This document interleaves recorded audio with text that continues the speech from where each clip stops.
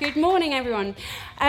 So today we're going to do it a little bit differently because I think it's actually really helpful to hear what lots of people have got to say. So it's going to be a little bit more interactive today, and I've got some chairs here because I've got a panel of people that are going to come up and share a little bit of their story, and we're going to open it up for you to ask questions. So start thinking about what you might want to ask or comment on. Now, interestingly, in family life, things will always come up that become quite big topics, and it feels like I've gone quiet. Am I okay? Okay. So what happens when those big topics come up is you get a huge variation in viewpoint and opinions. Then when you add the Christian world into it, we find that we have even more varied opinions that can cause quite a polarised reaction. And so if I were to say something like Harry Potter, 10 years ago, that would have had quite a polarised reaction as to how Christians feel about it.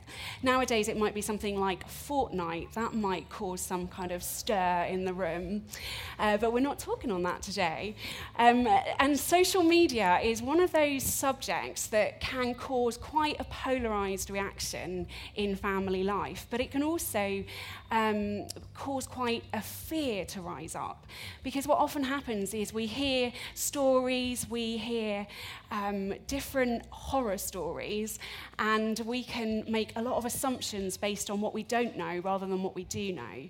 So clearly, in an hour's seminar here, we are not going to be able to establish what we do know, but what I really want today to be about is for us to start to open up the conversation, but to be able to have conversations where we aren't reacting and we're not just making assumptions, but actually we can create an environment where we can have really good, healthy discussions, have debates, and start to land on what our opinion is for our family. And that will often be different for someone else's family. But before we get our panel up and we start to hear some of their stories, I just want to touch on a few things that I think are quite significant for this subject. Now, I do have the privilege of working across the Christian world of family life and also in the public sector and in the private sector, working on different projects. One of the things that I find really helpful is just to research and find out what's going on, because there's some really, really good studies that are going on that are linking particularly social media use and well-being and mental health.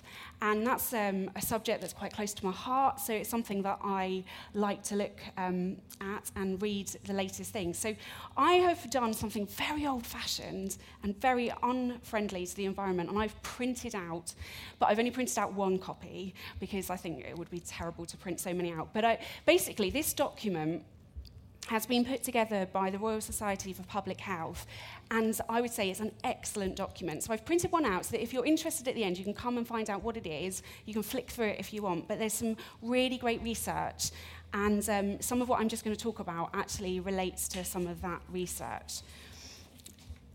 Now, I have a bit of a love-hate relationship with social media, if I'm honest.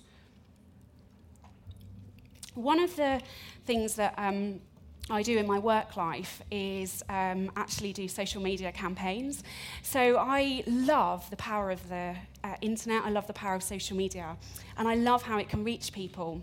I love how it can inform people. I love how it can connect people.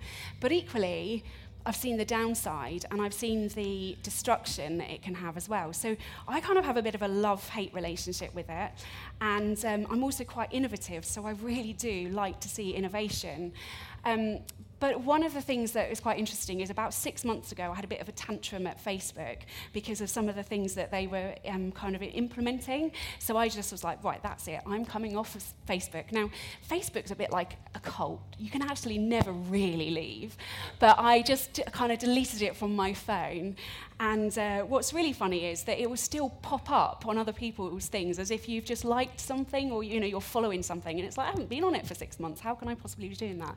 But in a state of kind of defiance, I decided to delete it from my phone, like I was going to make such a difference, But I just felt like I didn't really want to be on it anymore. And And then about a month ago or 2 months ago, it's like work-wise, I really needed to be on it. So I found something called Facebook Lite that you can get on your phone.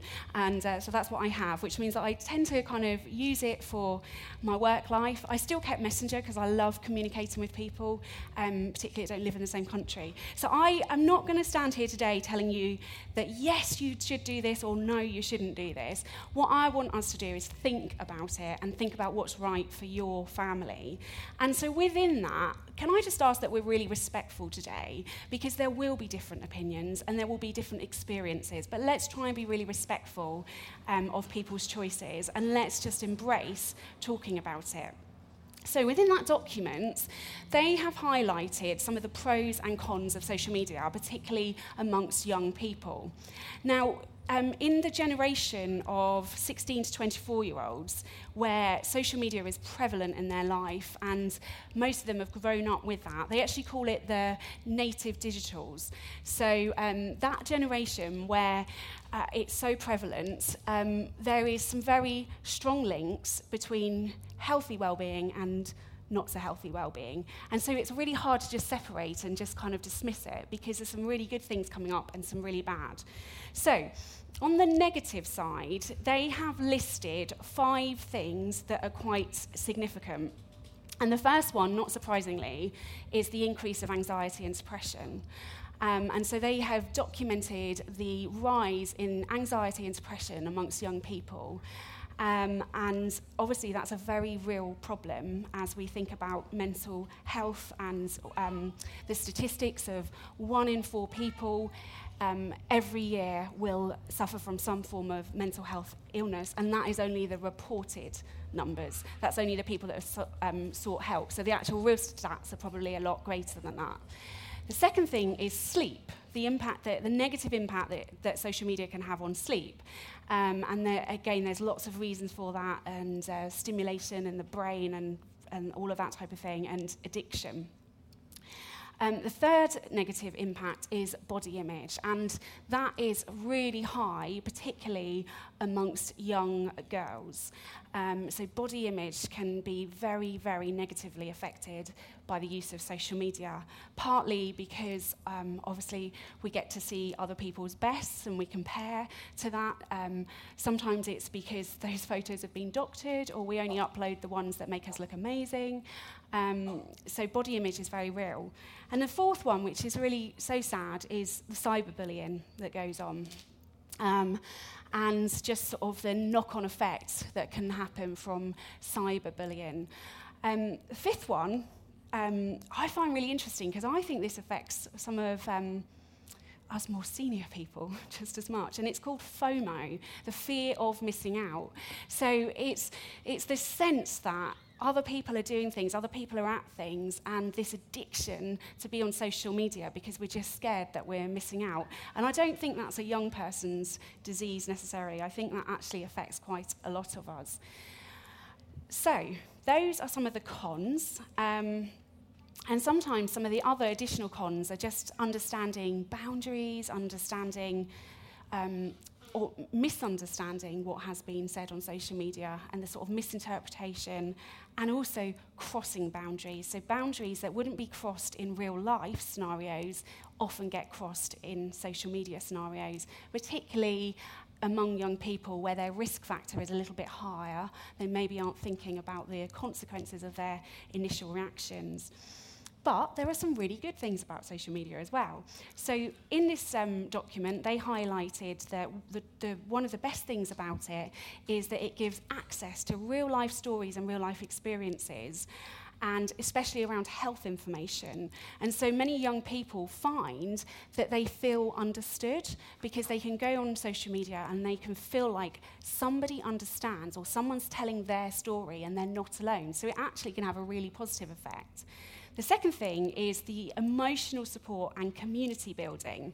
So a real sense that on social media, they can feel, regardless of the hour of the day, they can feel that there's someone to connect to, that they're having emotional support by, and they are building a sense of community that they belong to.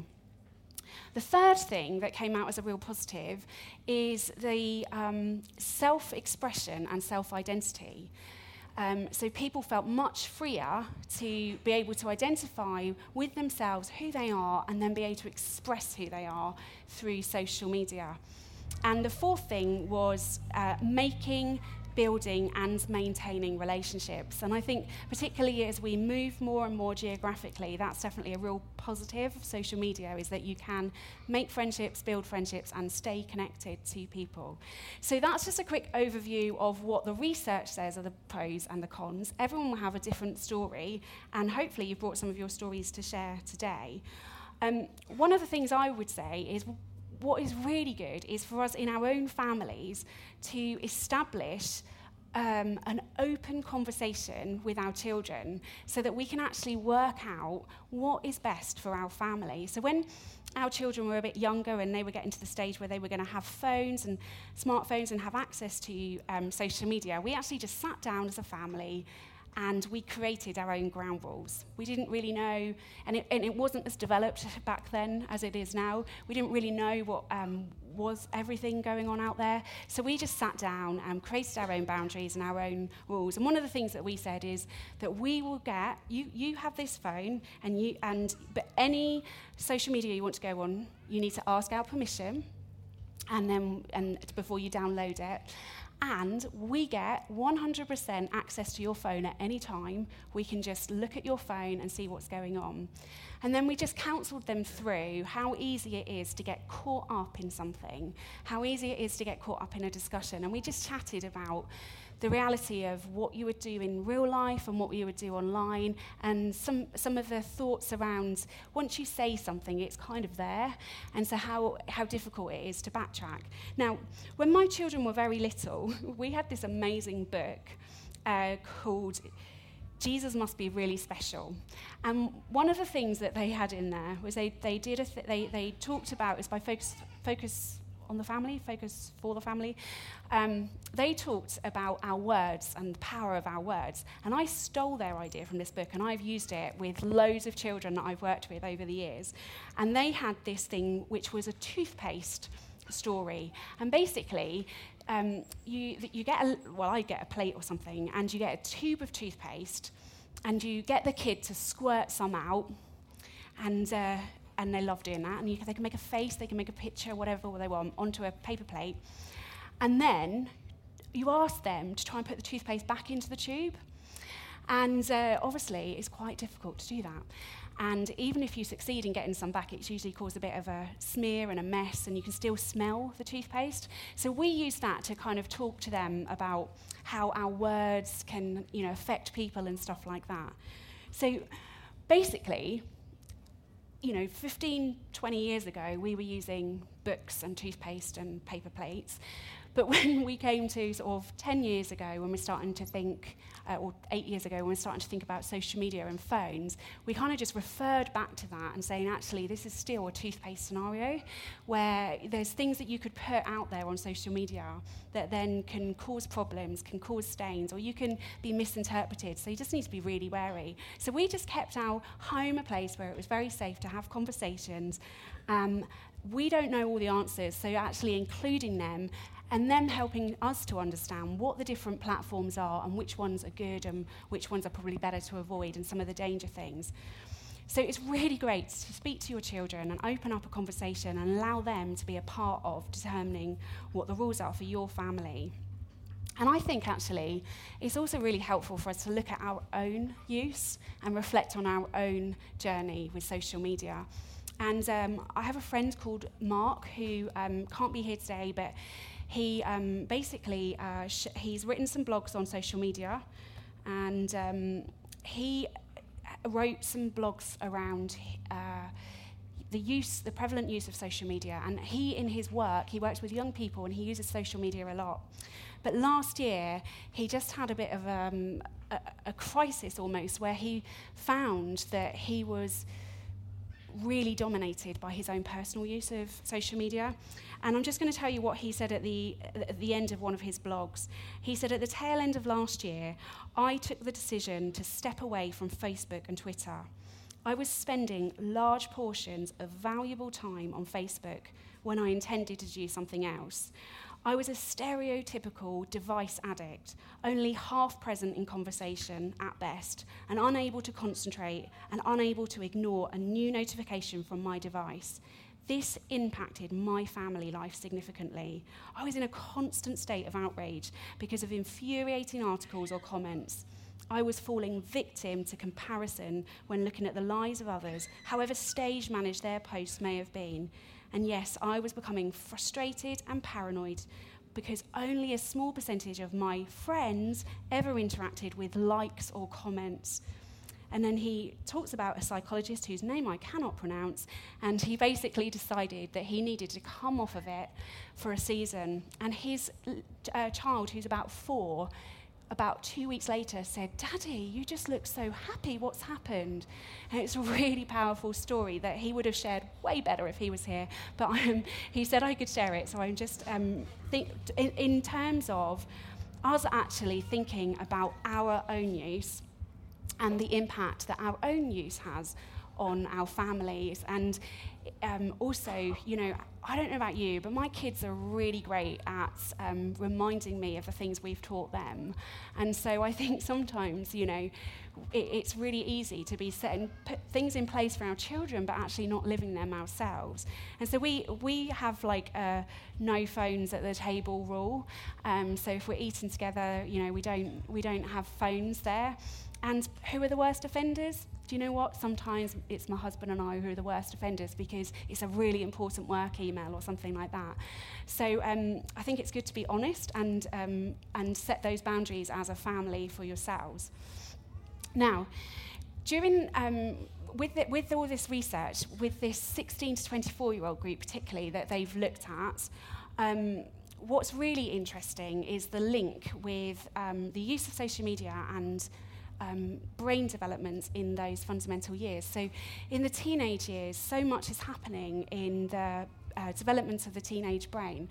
And one of the things that happens is the risk part of the brain and the logic part of the brain develop at different times. And sadly, the risk part develops way quicker than the logic side, which is why you get risk-taking, particularly in boys, you get risk-taking, driving and that type of thing because their brain is developing at a different stage and it doesn't always link up.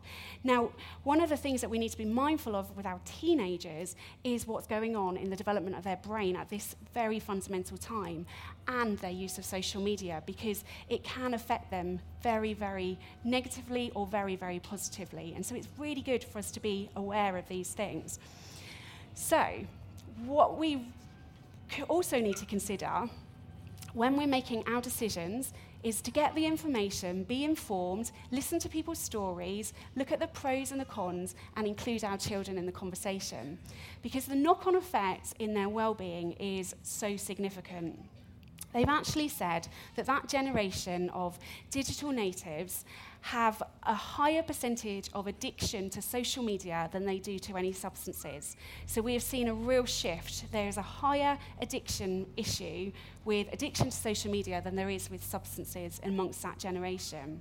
So it's good for them to be able to, as they grow up, learn how to self-regulate and learn how to be open and honest about what they're doing. And one of the things that can be good or bad about social media is the instant gratification. So you can post something and you can immediately feel like you've been valued or heard.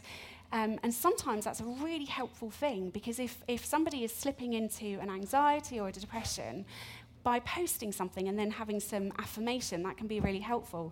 But equally, there can be real pitfalls because you can become addicted to needing people to like or comment on things. Or with the risk factor, you maybe are posting things that aren't such a healthy or wise decision. Now, I've had the privilege of working on some projects with the leader of Childline. And so not when she was the leader of Childline, but on some previous projects. And she's now the leader of Childline, and she is a phenomenal woman. And I'm really excited to see actually what they're going to develop under her leadership. But Childline stats actually say that there's been a 14% rise in the number of children contacting Childline regarding loneliness. And they've only just started to collect data on loneliness for the last 2 years. But 80% of those were girls, and some of them reference social media as the biggest contributor to them feeling increasingly isolated. So they're watching friends having a good time on social media, or they're not being involved. It's that whole fear of missing out. There's things that are being tagged publicly or shared, or there's in-jokes or comments that can just add to this isolation.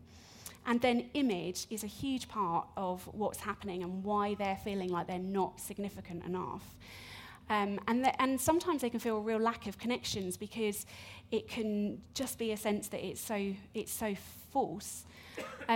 But equally, I've seen social media can really help to reach those people in those difficult times. So I think we just need to be careful that we're not just reacting, we're not making assumptions, but actually we're getting the ideas, we're talking to our family, and we're looking at what is the best well-being and the best decision for our family, regardless of what other people are choosing. So I am going to ask my lovely panel to come up, and we're going to hear just a couple of stories from them, and they are going to share. So guys, come and take a seat.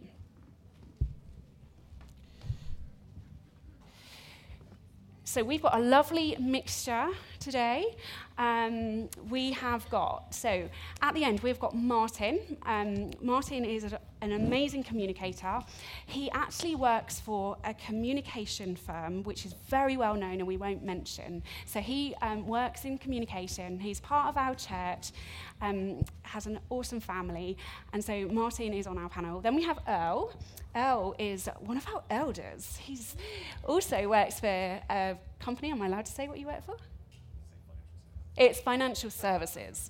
And Elle's very well connected, and he's a good friend of ours. And we've got Taylor, who you probably recognise. She is the awesome editor of Clarity magazine. And if you haven't seen it yet, go and see the Clarity Cozy in the Hub. Taylor is part of my digital native generation. Also, Taylor is such an amazing example of how to use social media really well in and amongst young people. And then we've got Chrissy, who is a mum to 2. How old are they?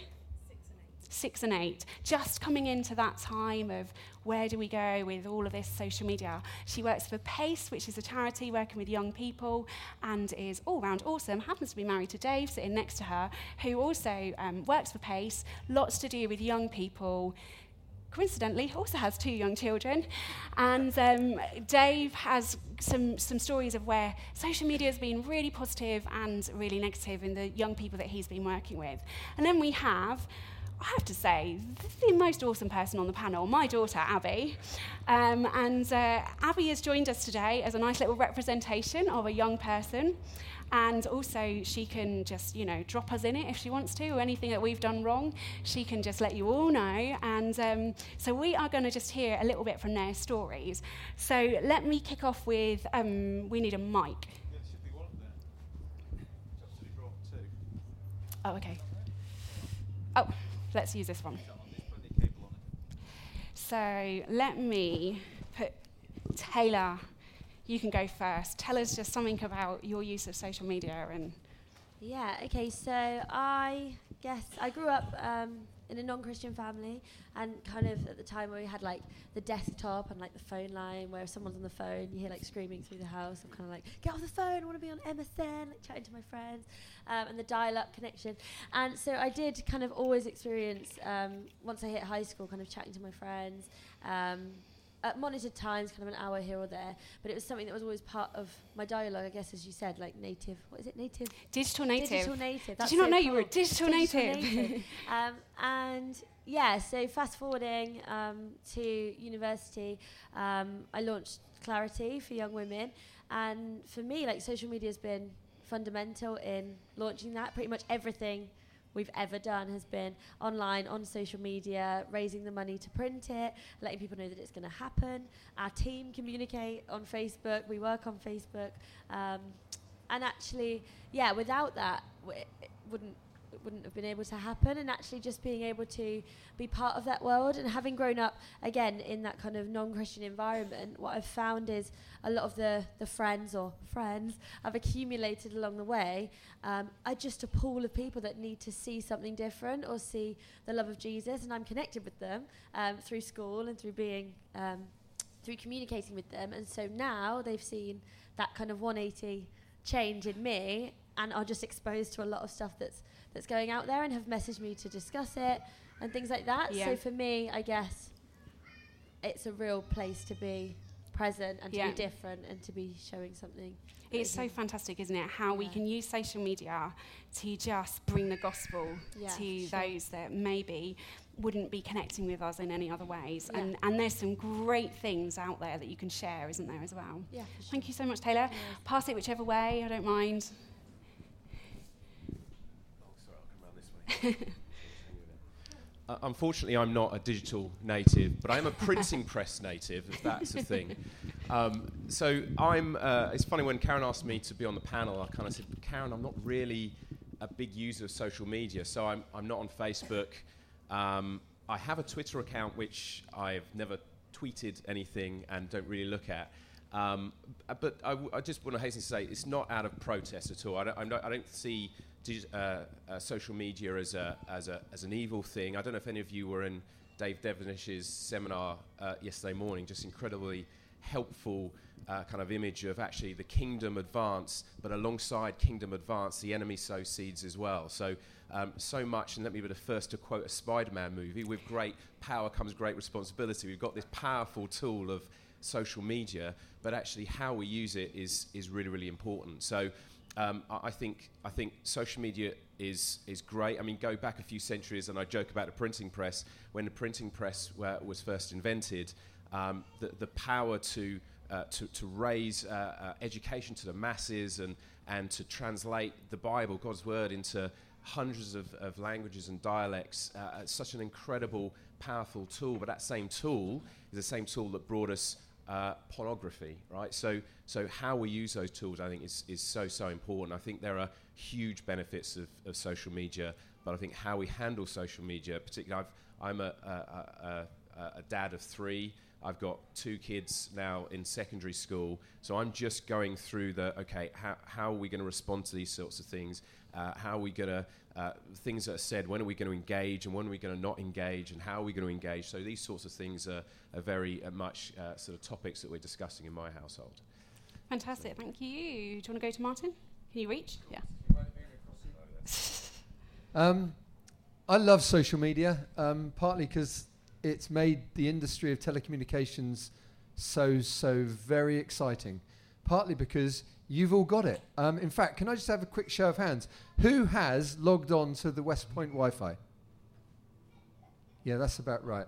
Who has not even... Who didn't know there was a West Point Wi-Fi? Who's now logging on to the Wi-Fi? And maybe the bigger question is, who of you have got children who have logged on to the West Point Wi-Fi?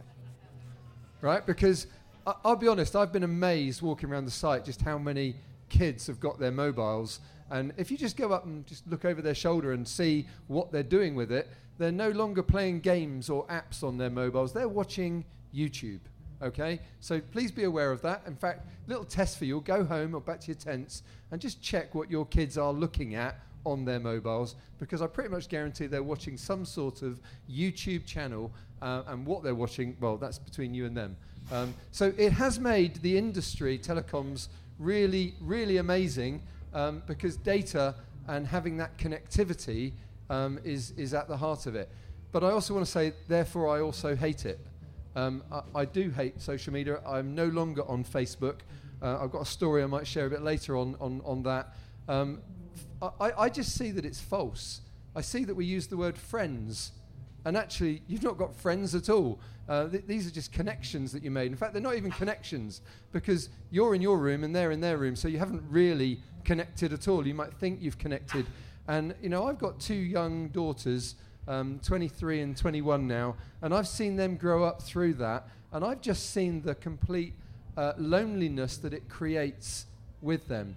And just to finish with a little story, we were on holiday last year with some really, really good friends, and we're staying in this lovely, lovely house with a swimming pool, and we were having a great time. We were there for 2 weeks, and halfway through that 2-week period, broadband was installed in that house.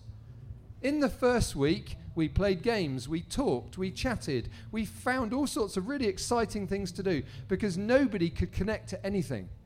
And in the second week, well, you can see your nods. You know exactly what happened. Nobody talked at all. You know, I'm saying, guys, anybody want to come and play in the pool? Nobody even answered the question. It destroys family in my heart. So I feel a bit conflicted when Karen asked me to join it, because on behalf of the industry, thank you very much. Please buy your data. Please buy your broadband. We do silly speeds. And by the way, if you want to talk about that, please come, not as an advert, but if you want to talk about some of the... Oh, one last thing, Karen, sorry. We put a lot of effort into preventative measures for you, to help you, tools to help you guard your children. Can I just say the biggest tool to guard your children is yourself, because they are watching what you're doing and they will mimic what you're doing, and all the tools in the world will not stop a 7-year-old from working their way through those controls. Okay, so please be careful. Thank you, Martin. To go to Chrissy. Hi. I feel very inexperienced and underqualified to be on this panel. My girls obviously are very little, so they're not really on social media themselves right now. It tends to be me that uses it more than they do. I use it a lot to interact with other parents. As an adopted parent, as a Christian adopted parent, there's not a lot of other Christian adoptive parents in my circle of friends. We're quite small in number. So for me, I have quite a large network of Christian adoptive parents that I can communicate with online, which I find really helpful, because they're the people that I can go to and just go, and they get it. And I can't underestimate the importance of that for me. I really value them. And they get when you go, this social worker did this. and they just nod, yes. Digitally, they nod, yes, we know. But likewise, through that network, I've also seen other families who have had really horrible, tragic things happen to them through social media. One family I can think of who had to move to a different county because their adopted child's photo ended up on somebody else's profile. Their birth parents found them, came to visit the house, managed to track them down, came to visit the house and harassed them for months and months and months until they were actually able to move. So social media kind of has its positives and negatives. It can join us all together, but it can also be quite damaging. And then you've also got the world of WhatsApp, which, again, can be a fantastic way of very instantly communicating with people. And for us as parents, we find it really helpful. Don't forget it's swimming today. Oh, yeah, I forgot about that. Thank you very much. All those messages go round at 7 o'clock in the morning. But they can also turn very negative. They can go, oh, it's teacher, goodness me, what are they doing? And that's also happened on our WhatsApp group. And being a Christian within that WhatsApp group has meant trying to help keep it positive, trying to make sure that if people have got problems with other people, then they're actually talking to those people in real life to deal with it, and not just interacting on social media all the time. Thank you. It's so helpful, Chrissy. Dave. So I guess I'm talking with a youth worker hat on. That's really, helpful, more than anything else. So over the years, I think pastorally is the biggie for me, being able to connect with young people online and notice stuff that I might notice in the physical world, but in the digital world, people are sharing a lot more openly, and they often will forget that I'm on Facebook as well and that kind of thing. Or they'll know that I am, but they'll more happily and readily share online more than they would sat across the table from me. So, and that's good and bad, isn't it? It's the best and worst of people in the real world on screens instead. It's the same human beings, isn't it? Best and worst, and it's a mixed bag. On the downside, you have to watch couples having their arguments in front of everyone, don't you, online? Like, stand in the middle of this room shouting their heads off at each other, and it's like, oh, come on, guys. You've forgotten that we're all watching. Or maybe they know and they want the attention, so I ignore them. And then on the plus side, I think there's been loads of stories I can think of very quickly of pastoral successes, I suppose, where I've been alerted to a need because someone said something in an uncharacteristic way or in a deliberate way to get some attention, and they need some attention about something else more important. And it's been a cry for help, and so I've tried to help, and it's been helpful. A couple of stories. One, we set up a group on Facebook for people who started out life at our church and are now adults, called Began at Belmont. Belmont's the name of our church, our old church in Exeter, and where people could share stories about where they are now.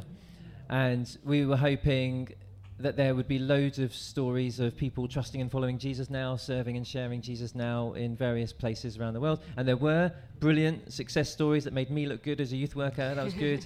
A lot of that fruit's invisible, isn't it, and unheard. So it was a place we could go and be encouraged and pray for each other. But also there were people who weren't following Jesus now, and they just wanted to get back in touch and say why, and they were grateful for the friendships and the love, but not the God stuff so much.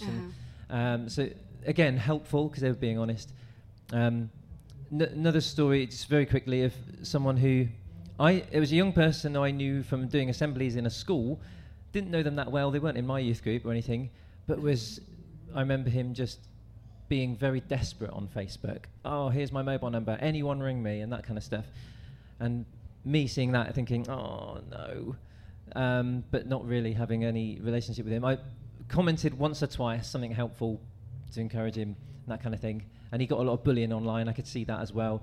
And he actually, over the years, got into lots of trouble. Horrible stuff on his hard drive, illegal stuff on his hard drive, ended up in prison.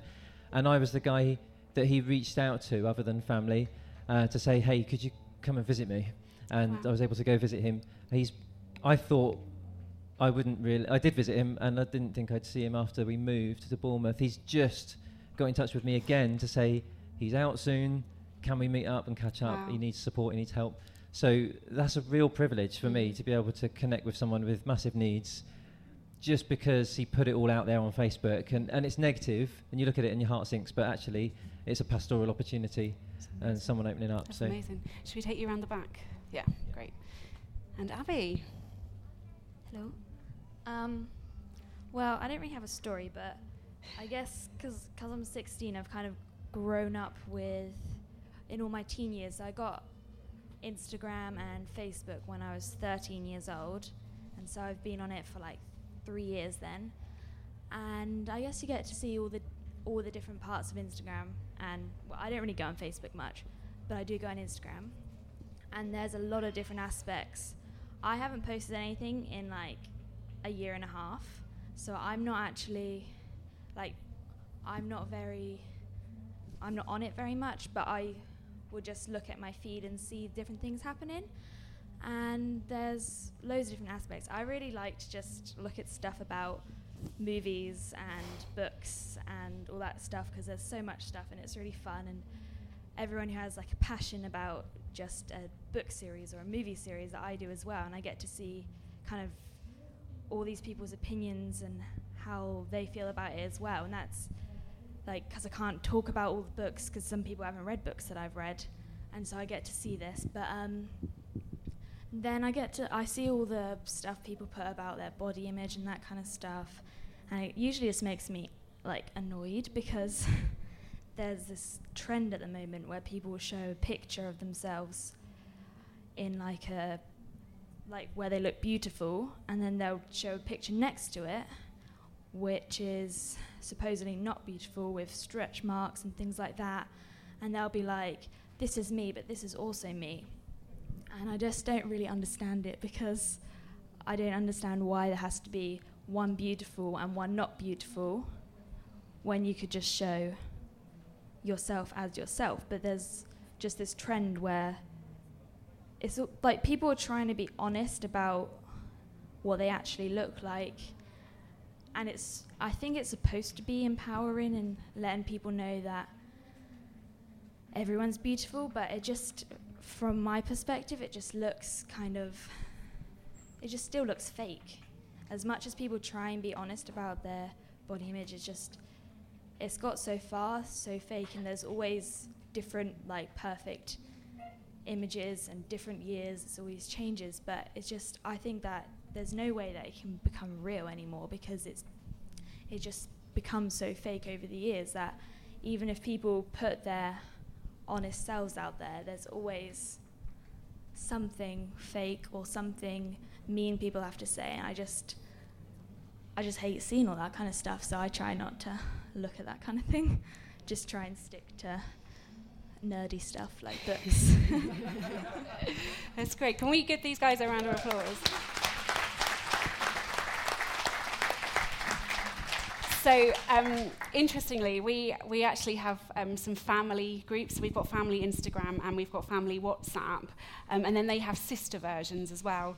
And so sometimes we're really into memes and we're really into movies. So we have like these silly things but sometimes we're working and we're like, guys, can you use your sister's group, please? Because it's just like ping, ping, ping, ping, ping with these meme after meme after meme. It's like, get on your sister group, leave us out of it. Anyway, what we'd like to do now is just open the floor up. We've not got a huge amount of time left, but my wonderful assistant, Andy, complete with Mike, if there's something that you feel like you'd really like to ask the panel generically or ask a particular person on the panel, be nice to them because they're not that, they don't know what you might ask. Or if there's something you really want to say. So we've definitely got some guy at the back there. Okay, so I saw this gentleman put his hand up first. Okay, go for it. Can I just say, we need to be fairly short and punchy with this, so please don't let's have speeches. Thank you. Very quick question to Dave.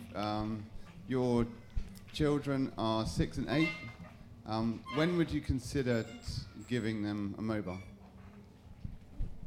Have we decided this?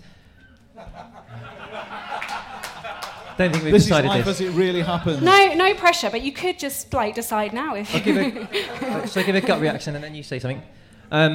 My part of the conversation would be, we'll hold out as long as possible. That's my instinct. But I would imagine at year 7 they're probably going to need one at secondary, just to be plugged in socially. That's just a normal part of being plugged in socially these days. So I would imagine something around then, if we can wait as long as that. But they love the Lego app now. That's social media, isn't it? And YouTube Kids as well is quite a lot used in our house. I think the conversation I've had has been along the lines of when you go places by yourself, because up until that point they don't really need to be able to communicate with anybody else. I'm the most important person that they need to be able to communicate with. I'm with them all the time, so they don't need a phone to talk to me. Most of the time they can shout loud enough and I can hear them anywhere. So, yeah. Fantastic, thank you. Can we go for the one at the back? Okay, next question. My question is similar to the question that the gentleman just had, but I've got 4 young children, and I'd like to understand whether, at least Catherine, whether you think it's prudent, Karen, to that teenagers or teenagers under the age of 15 should have mobile phones, given the pros and cons and the experience that you may have had. That's a great question. I have to say, in all reality, to be honest, my opinion doesn't matter because it has to be an opinion for your own family. I think that some of the things that you'd be asking yourself is, so we've made some decisions as a family that probably 95% of people wouldn't agree with in our parenting. And I think for me, it's more about being able to go to God, ask his wisdom, talk as a family and make the right decisions and be confident in those decisions, but also to be teachable so that you think, well, we don't need to stand by that decision if it actually isn't working out. We don't need that decision to be our defining factor. But I would always encourage discussion and involvement in that. Now, when our kids were getting to that age, it wasn't as prevalent as it's got in the last few years. So we made the decision that it would be a senior school thing, just for the practicalities. And we actually made the decision to follow the guidelines that each social media platform had, and we decided that we would go by their age group. And that's interesting in what that stirs up, because most people in society don't go by those boundaries. So, you know, we had people we knew that were 6 or 7 with Facebook accounts when the actual age is 13, and some of the other platforms are way higher. So we kind of made that decision for us. But I think it's good to get information. I love information. I think let's make sensible decisions based on information, not on fear, and let's not be influenced by just the negative stories, because there's so many positive stories. And for me, it's all about equipping our children to make decisions and own their decisions, rather than trying to protect them from what's going on out there. I would much rather foundationally put things into my children that they can stand on and they can live on, because it's the same with things like sleepovers or watching movies and stuff. They've got to own their decisions when you're not there as much as when you are there. Well, I mean, again, it's like allowing them to make mistakes. But if you have an environment where it's okay to do that and conversations can constantly happen, it's inevitable there'll be mistakes made. But it's how you guide them through. That's where you have to trust God. It's like they're His kids, and I would not want to do parenting without Him. It would be a disaster. So, okay, so I think we need to move on to the next question. So I saw that lady down here. Hi, just a question to Abby. I was just thinking, if you didn't have Facebook until you were 13, or WhatsApp until you were 13, or whatever you decided, how did you manage that when your friends did?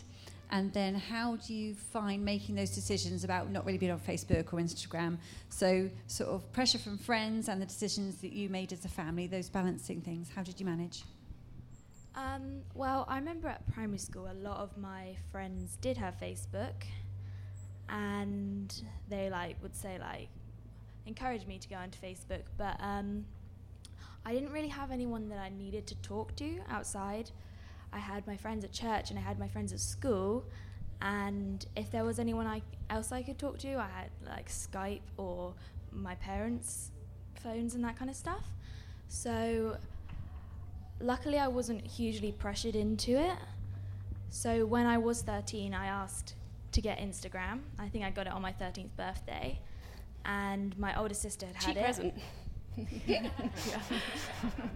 My older sister had it, so I had seen stuff and I knew how to use it. I wasn't so bothered about Facebook, so I got that 6 months later because I just decided to. But I mean, I'm now old enough to get Twitter as well, and I still haven't got that because it seems still because you have to be 16 and it still seems that I'm too young, it feels, even though I am old enough to get it. But what was the second part of your question? So WhatsApp's 13. Did you communicate differently with your friends? Did you have Messenger, WhatsApp? Do you just didn't bother with all of that? I could just interject, because we actually decided to get instead of pay-as-you-go phones, we did contracts, so they could always free text, free call. That's what we did, so they could always communicate. Yeah. So I got a phone. I convinced my parents to give me a phone when I was 11. I found a way to do that, and and yeah. So I did have the ability to text my friends and call them, but generally I had friends that were really close that I saw a lot. And then I mean, now I have a friend who I went to primary school with, who lives about an hour away, and we contact over WhatsApp, but we don't talk. We have months where we won't talk, and then we'll just suddenly text each other, and we'll just talk like nothing's happened. But and I think it's really useful for that. I really like WhatsApp, and I enjoy talking to my friend through that. I mean, in my friendship group now, both of my 2 closest friends, neither of them have any form of social media. And I'm not huge on texting either, so we just kind of see each other at school and get on with it. So I think how my personality is, I don't really get hugely involved on social media. So, and for my friends, they know that about me, so I'm more of a face-to-face person. And so that's been a lot easier. I haven't had to go onto social media to stay in contact people because people know my personality and that's not really me. But I think I like family values. We've not given into the pressure of people telling you to get certain social media, or not given into if people feel like attacked that I'm not texting them. You know, I just am honest with people that I don't use that kind of stuff, and it's worked for me so far. So, yeah. Good answer. Okay, excellent. Well done. Next question. Sorry, just put your hand. Slightly different. Smartphone orphans. We all see them. I'm linked with various different schools in where I live in my hometown, and you see mum pushing the buggy and on the smartphone. Okay, this is the culture we're growing up in. Care for the Family wrote an article, the director, in Daily Mail a few months ago. What do we do with our non-Christian friends that are bringing up smartphone orphans? How do we talk to those mums? How do we try and... Good question. How? Are you directing the question at anyone in particular? Yes. No. Okay. Just go for it. I would like to know how we all talk to those lovely mums, where the children have almost zero social skills when they go to year R. It looks like Dave's got an answer. I think I've got something I'd add. Well, they're on their phone already, aren't they? Taylor, So go I for it, text Will. them. And they'll look at that, won't they? They're serious. If that's the world they're operating in, you've got to operate in that world, haven't you? It's incarnation or it's mission. You've got to get in there and be in part of that, if that's how they're going to communicate with you. The other side of it, though, is this is a conversation with someone else about their parenting, and that's always hard. So you've got to have money in the bank there, haven't you, relationally? And that means hospitality, I think. I think it means having them in your house. I think it means time, investing time outside of the school gate, just being in each other's lives. And then you do have moments where you feel like you can say, have you thought about doing this? How do you do this? And you learn from each other as parents then, don't you, when you trust each other that much? Yeah. So Taylor's got something to add, have you? Chrissy's got something to add? I was just going to say, kind of very similar to Dave, I've had the same kind of conversations. People notice when you parent differently, and inviting families into our house, they see that our phones are not out. Unless we're taking a photo, we take lots of photos of our children playing together, and they love that. Our girls this summer are making a diary, and so we've had our phones out probably more this summer than any other time, because they just want photos, because they're making their photo albums. But we model the behaviour that we think is good for our children to be seeing. So we have our phones away, we're playing with them, we're trying to spend time with them, and we're showing them exactly how we think they could be doing it. Okay.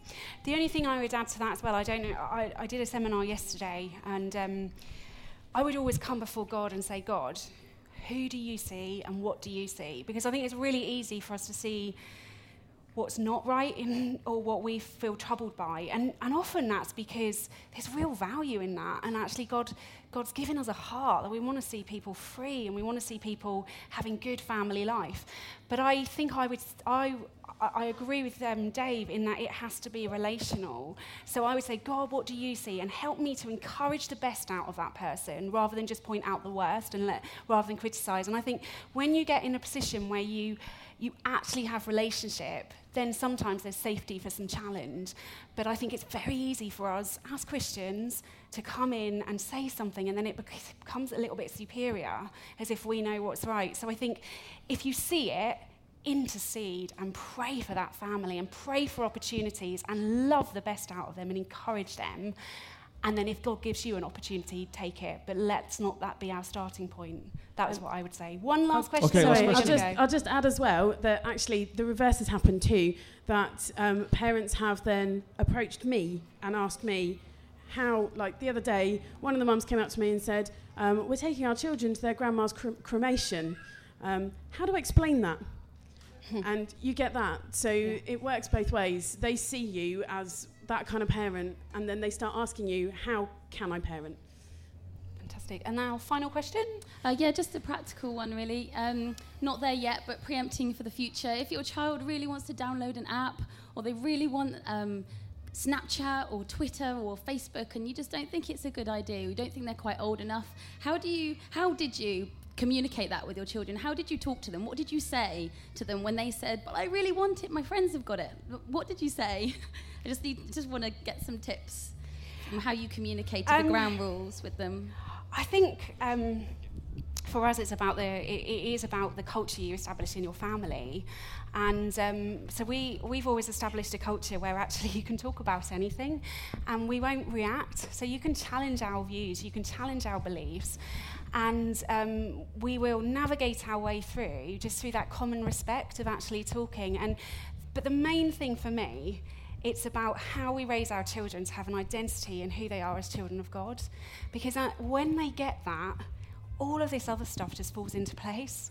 It doesn't mean that it doesn't come with its challenges or its difficulties or its pain, but if they truly know who they are as children of God, then they're able to be different and they're able to stand in that.